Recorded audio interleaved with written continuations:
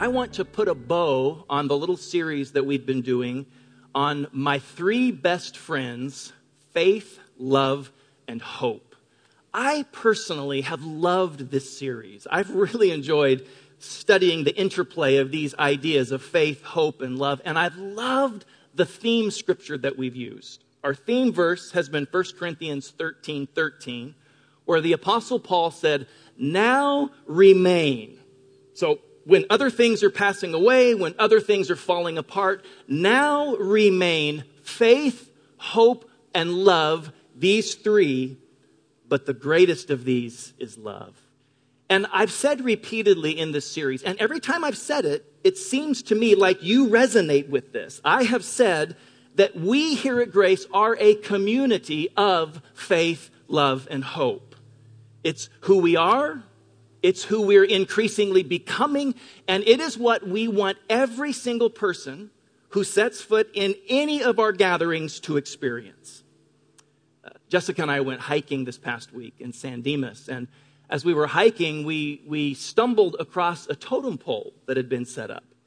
And a totem pole, if you remember, it was not just a piece of art. A totem pole was a depiction of a tribe's core values. We found a totem pole in San Dimas that had these faces of birds and animals carved into it. And when a tribe would set up a totem pole, they weren't just being artistic.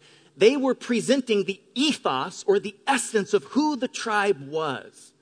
So if the tribe valued bravery or fierceness, they might carve the face of a bear into the base. Or if they valued cunning or stealth, they could carve the likeness of a fox into the pole. And then, if a tribal member ever forgot who they were, they could just point to the totem pole to remember, oh yeah, we're brave. Oh, that's right. In this tribe, we're wise. And they would remember who they are. Well, as we were hiking, I saw this totem pole, and I immediately thought, if we were making a totem pole at Grace, we would want to carve faith, love, and hope into the base of that thing as a picture of who we are. So as a church, we are a people who follow Jesus with all of our heart in every area of our life. That's faith. We're a people who are trying to, we're not perfect at it, but we're trying to embody love. That's our ethos. That's the culture and the atmosphere that we want. And we desperately want to be a people that radiate hope. You know, the ancient philosopher Philo said, "Be kind, for everyone is fighting a great battle." And we want to be people who speak hope to those people who are in the middle of a great battle.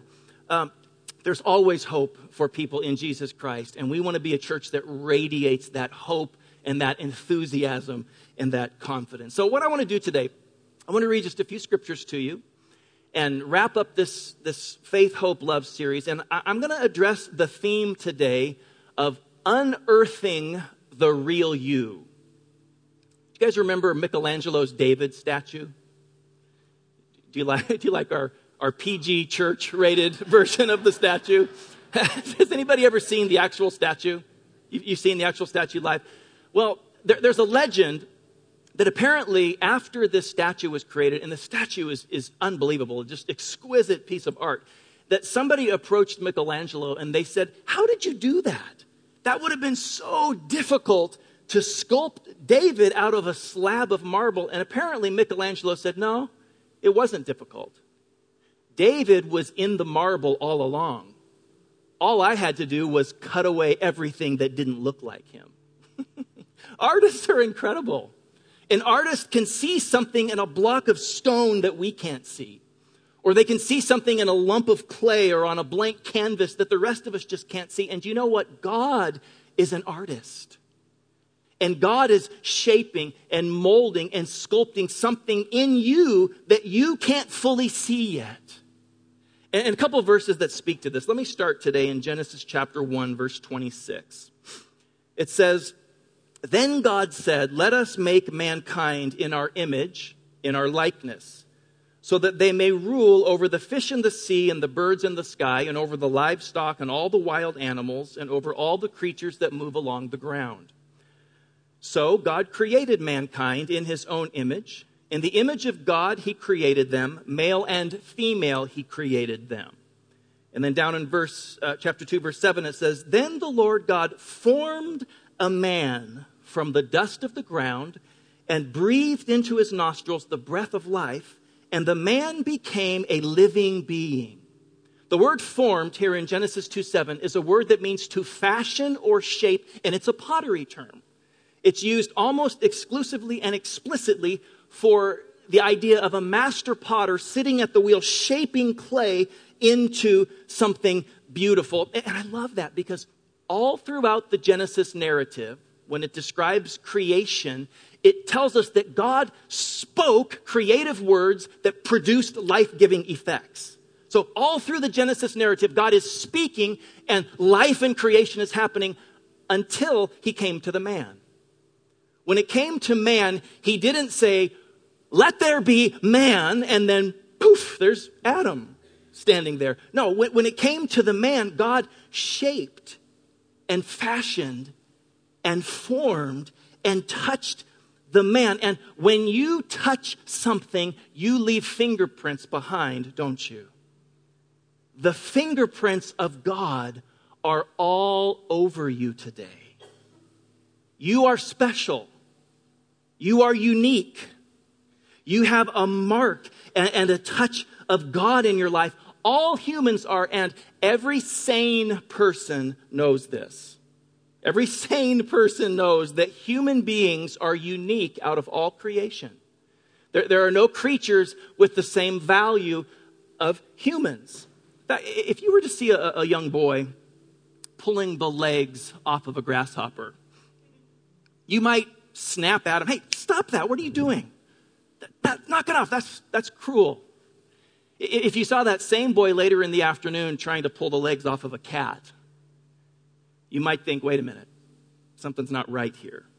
We need to stop him. We need to get him some help. But if you found that same boy later on trying to pull the legs off of a baby, you would think, hold on, something's perverse. Something's really twisted. And we need to figure out what's going on. Human beings are set apart from all creation. See, we carry the image of God, the imago Dei, the stamp, the fingerprint of God, unlike any other creature in creation. So Genesis tells us that we were created in God's image, in his likeness, and for relationship with him. We were made, so this is your story. We were made pure and clean, able to govern and lead and organize and oversee, and we were able to relate authentically with both God and other people. We were made for life, but the scriptures tell us that instead of living in life, there was brokenness and a fall, and death, sin, got injected into the human thread. And so where we once were naked and unashamed in our relationships, now we pose. And we hide, and we hunker down behind tree trunks and fig leaves, and we prop up our egos, and we live inauthentically. And listen, doesn't that make so much sense of your story?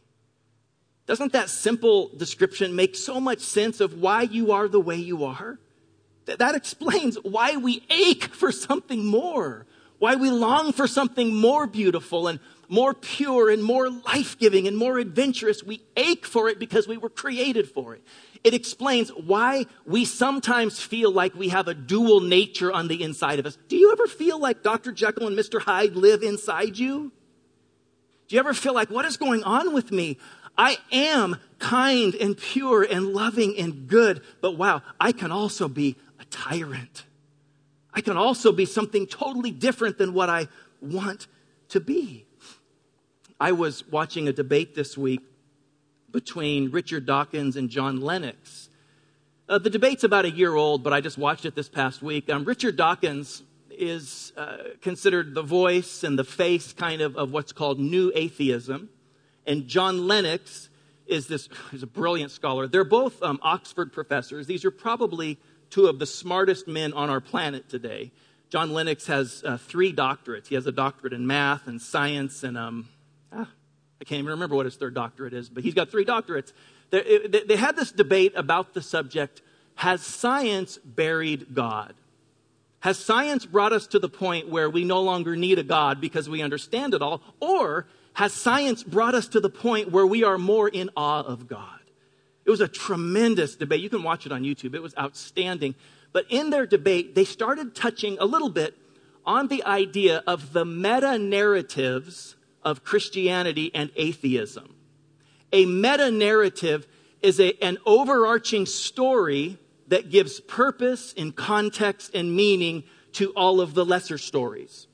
So a meta-narrative is this big explanatory story that ties our smaller stories together, and it makes sense of life. So the Christian meta-narrative says what I've already been telling you. We were made in the image of God. We were made for relationship with God, which is why we crave romance and adventure in paradise and beauty. But sin came into the story, and the grand design was knocked off track, and we're marred. And so we're conflicted, and we know that we're valuable. It's like we have a price tag on us now. And I know that I'm worth something, but it's been smudged. And so now I go all over the place saying, can you read my price tag for me? I know I'm more than I think I am, but can you tell me what I'm worth? Or can you write a value in here for me? Can you write my identity? So we're in search of this identity. We're amazing, but we're tragically flawed. We humans are packed with potential, but we have a debilitating defect called sin. However, in the Christian meta-narrative, we are not left alone to struggle. Jesus Christ has taken the grand design and put it back on track, and he's brought the antidote to sin and the pathway to life and the answer to our deepest questions. Now, in contrast to the Christian meta-narrative is the atheistic meta-narrative, which essentially says that there is no meta-narrative. In the atheistic framework, there is no greater purpose. So those noble urgings in you, they're not speaking to anything greater than evolutionary urges. And we have to have those because something needs to keep the species moving forward. Your passions and your longings are sociological programmings. They're highly evolved promptings of your DNA. They aren't speaking to a greater purpose because there is no greater purpose, because as far as we know scientifically at this moment, there is nothing more than biology. And not only is there nothing more than biology, we can't expect anything more than what we're having. By the way, I'm not trying to paint atheism in a bad light. I'm actually paraphrasing everything Richard Dawkins said. Dawkins said these things in describing the atheistic framework. He said this, he said, there is no justice in the world. He said the vast majority of people will live and die in pain, and that's just all there is to it. So we stand on our own 2 feet. We look out into the cosmos. We learn as much as we can possibly learn, and we make the best of what we can with the lot in life that we've been given. That's his summary of the atheistic meta-narrative. Now, Dawkins said something very true that I think we should remember. He said, just because I like a particular meta-narrative better doesn't mean it's true. Because Dawkins had to admit that Lennox's meta-narrative was way better than Dawkins was. Just because I like something more doesn't mean it's true. Truth is not based on my personal preference. It's based on evidence that proves something true. But for me, the Christian meta-narrative makes a whole lot of sense about what's going on inside me. I ache for something more because I was made for something more. I'm longing for something transcendent because I carry a spark of the image of God in me. We were made for it. So, we were made in his likeness. It was damaged through sin. Death was injected into our essence. Through Jesus, the antidote has appeared. And now the image, and here's the message today, the image is being rediscovered and unearthed. That's what verses like Romans 8, why don't you turn in your Bibles to the book of Romans chapter 8. That's what verses like Romans 8 and 2 Corinthians 3:17 say. In Romans 8, verse 19, verse 29 rather, it says, for those that God foreknew, he also predestined to be conformed to the image of his Son, that he might be the firstborn among many brothers and sisters. So this verse is telling us that your destiny, now this is big stuff, guys. Your destiny is to become increasingly like Jesus. In 2 Corinthians 3:17, he says, now the Lord is the Spirit, and where the Spirit of the Lord is, there is freedom. And we all, with unveiled faces, contemplate the Lord's glory and are being transformed into his image with ever-increasing glory, which comes from the Lord who is the Spirit. One more, over in Galatians 4:19, Paul is expressing his heart for the church in Galatia, modern-day Turkey, and he says, my dear children, for whom I am again in the pains of childbirth, until Christ is formed in you. He says, I'm feeling so much passion. It's almost like I'm having a baby. I'm so in anguish over this desire to see Jesus formed in you. Back in Romans 8, verse 19, listen to this one. This is crazy. It says, the creation, so that's our planet. The creation waits in eager expectation for the children of God to be revealed. This is telling us that our world, our planet, is holding its breath, waiting to see you, to see the church revealed as who they were originally created to be. Now, I know this gets a little bit heady, but the surrounding context in Romans 8 tells us that our creation, our planet, is just like you and me. It was created for something more than what it's currently experiencing. The scriptures tell us that our planet is a fallen version of its original purpose. The original purpose of planet Earth, according to the scripture, was to be a home for daughters and sons who were made in the image of God. And yet sin didn't just damage you, it actually damaged planet Earth.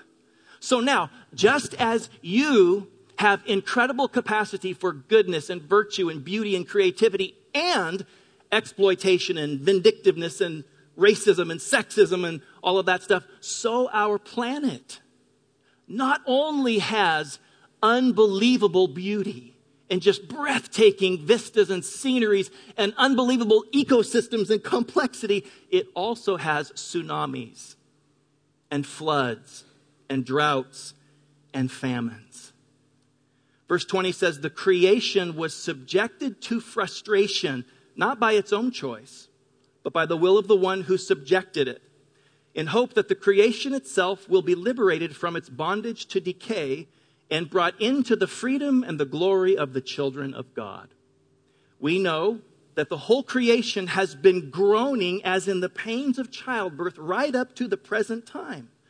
Not only so, but we ourselves who have the first fruits of the Spirit groan inwardly as we wait eagerly for our adoption, our redemption of our bodies. So we are groaning and aching for God's purpose to be revealed in us. But have you ever watched somebody create art? Have you ever watched somebody paint or sculpt or do some kind of artwork? Have you noticed that when somebody is creating art, and remember God's an artist, right? And you're part of the art that he's creating. Have you noticed that in the early stages of the art process, the artistry process, you don't know what's being made? Have you noticed that? You see a lump of clay and it's being shaped and squished, and the artist knows where he's taking that thing or where she's taking it, but the observer doesn't. Do you have any idea what I'm drawing right here? A dot. Oh, nice. No, in the early stages, if I was sketching something, you still probably don't know exactly what I'm drawing. You have to get a little bit further in the process, and I don't know, a moon. What am I making? You get a little bit further into the process before something starts taking shape. Can you even see this with the spotlight on it? But it's not until you get partway into the process that these lines and these marks start revealing something. Boy, it took you a long time to figure that out. And then, what starts out being just kind of a scribble and a swipe, all of a sudden you got some Disney action going on. Let me show you my favorite drawing that I can draw. I learned how to draw something in high school during chemistry. I didn't get a great grade in chemistry, but I learned to draw something interesting. Any ideas what I'm drawing right here? Somebody say eyes? When I was in chemistry, I learned to draw something. This friend and I, it's reflected in my grade, obviously, but we decided to spend about a week to learn, which we taught ourselves how to draw Mr. Noble, our chemistry teacher. This is exactly what Mr. Noble looked like.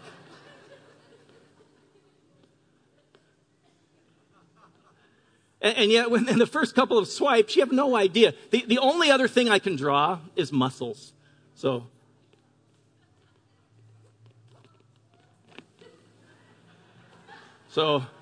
Mr. Noble was jacked up, but in God's, you're clapping for that? Wow. But the very nature of being a canvas is that we don't always know what he's shaping. We don't always see it at first. What happens is that we grow up with a longing. We grow up with an ache for something more. And so we rush out to try and find the more, but then we immediately run into disappointment, human limitations. We run into pain. And then for those of us here, at some point in our life, we get introduced to the Christian meta-narrative. We get introduced to this idea of Jesus who loves us and calls us. So we open our heart to him. And then at that moment, whether we know it or not, at that moment, he begins in earnest working in our lives. And the master artist takes everything that comes into our life, the good or the bad, the inspiring and the horrifying, and he uses all of it to produce something good. In fact, it says that in Romans 8 as well. In Romans 8:28, it says, we know that in all things, God works for the good of those who love him. So in all things, so in pain and suffering and exhilaration and divorce and bereavement and promotion and graduations and disappointments and great friendships and betrayals, in all of these things, God works as only he can do to produce something beautiful, the new creation. And the new creation that he's trying to create on the inside of you looks like two things. Number one, it looks like Jesus. And number two, it looks like you. Our favorite preacher, when Jessica and I were first married, was Dr. Seville Phillips, who's deceased now. But he used to say, when you finally end your days and you meet your maker face to face, God is not going to look at you and say, why weren't you more like her? Why weren't you more like your brother? Or why weren't you more like your sister? He's going to look at you and he's going to compare you to the image of Christ. And then he might say, why weren't you more like you? See, could you imagine how freeing it would be to really be us? We have spent most of our lives hiding and posing and posturing and propping up, our insecurities. Imagine what it would be like to relate freely and to be authentic and be the real us. It would be so liberating. Imagine how great your relationships would be if people didn't have to relate to the flawed, insecure you. They could just relate with you. They could just relate with the you, your uniqueness, your talent, your personality. In marriage, let me just go here for a quick second. In marriage, people run into problems when the person they married does not become the person they thought they would become when they originally married the person. See, when you and I get married, we fall in love with two people. We fall in love with the person we're marrying, but we also fall in love with the person we think that person will become. And when there's no progression, or worse, if there's regression, it can be tough and it can be difficult to love. I did not marry Jessica for her potential. I married her for who she was, but based on who she was, I anticipated a certain kind of life with her. And see, that's what it's like for us humans. Ideally, we are supposed to experience a progressive blossoming as we age. We're supposed to get better as we age. I know here in LA or LA County, we're obsessed with youth. We're obsessed with beauty. In fact, I just read that in Hollywood, a woman peaks at 26 and a man peaks at about 33. My brother's turning 43. He is so handsome and talented. He's being turned down now for roles because he's too old. Now he's auditioning for the dad. And so we're obsessed with youth, but in Scripture, we're supposed to get better as we age. Paul said in Corinthians, outwardly I'm wasting away, but inwardly I'm being renewed. So I'm 46 years old, so I'm getting up there. When I turned 46, I'm feeling aches, and I'm feeling joints I didn't know I had, and my skin is doing weird things. I can be totally clean shaven at night, and I can wake up with an inch-long hair in my neck, and I don't know, I didn't miss it. How does that happen? I'm not loving this, but when I turned 46, Maddie came up to me and she said, hey, Dad, you know, in math, you round up. So, effectively and technically, you're closer to 50. And I did not love that observation. But you know what? Honestly, so I'm aging rapidly, and yet you know what? I am more like the childhood me than I've ever been in my life. See, in your childhood, there were seeds of your adult dysfunction, but that's not all that was there.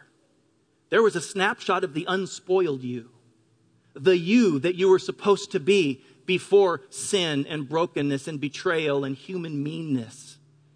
It's taken me a long time to get to this place. It's taken 46 years.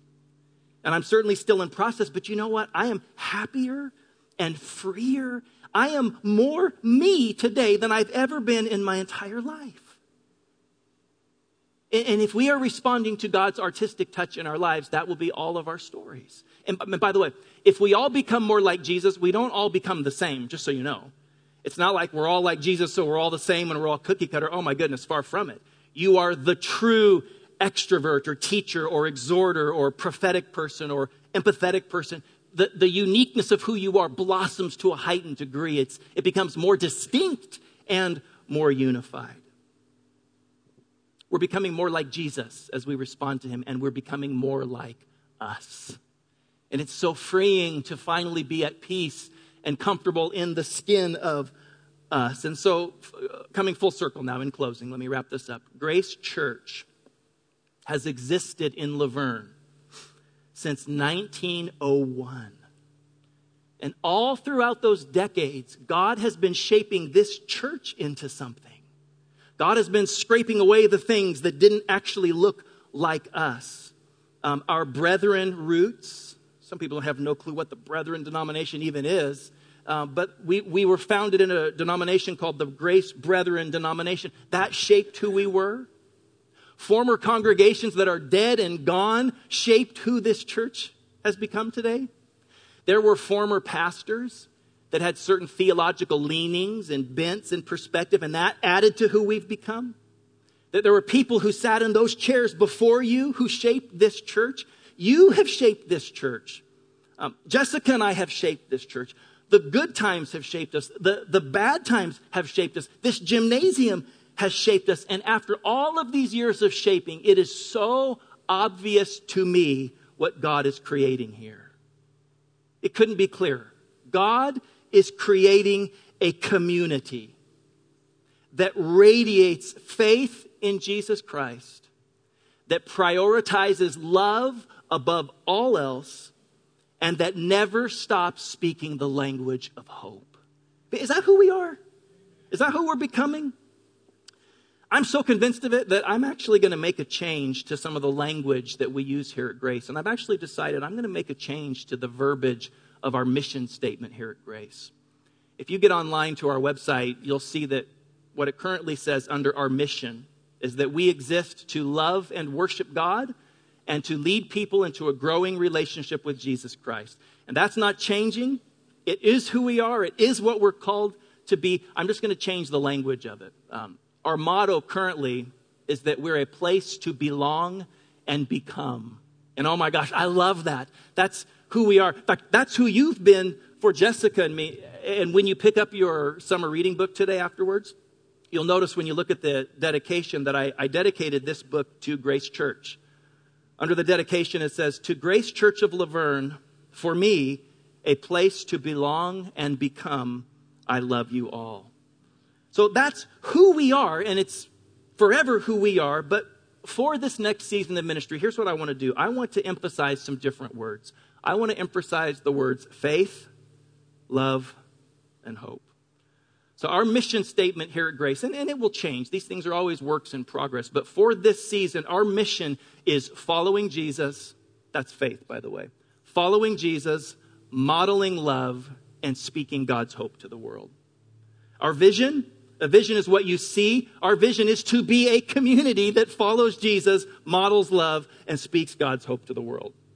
If that's too complicated for some of you, you could just say that we're a community of faith, love, and hope. And if you can't remember that, well, you can remember my three best friends: faith, love, and hope. It's who we are. It's what we're becoming. And it's where we're going. Listen, our best days are in front of us. We are going to reach more people than we have ever reached in the history of Grace Church. And we're going to have fun doing it.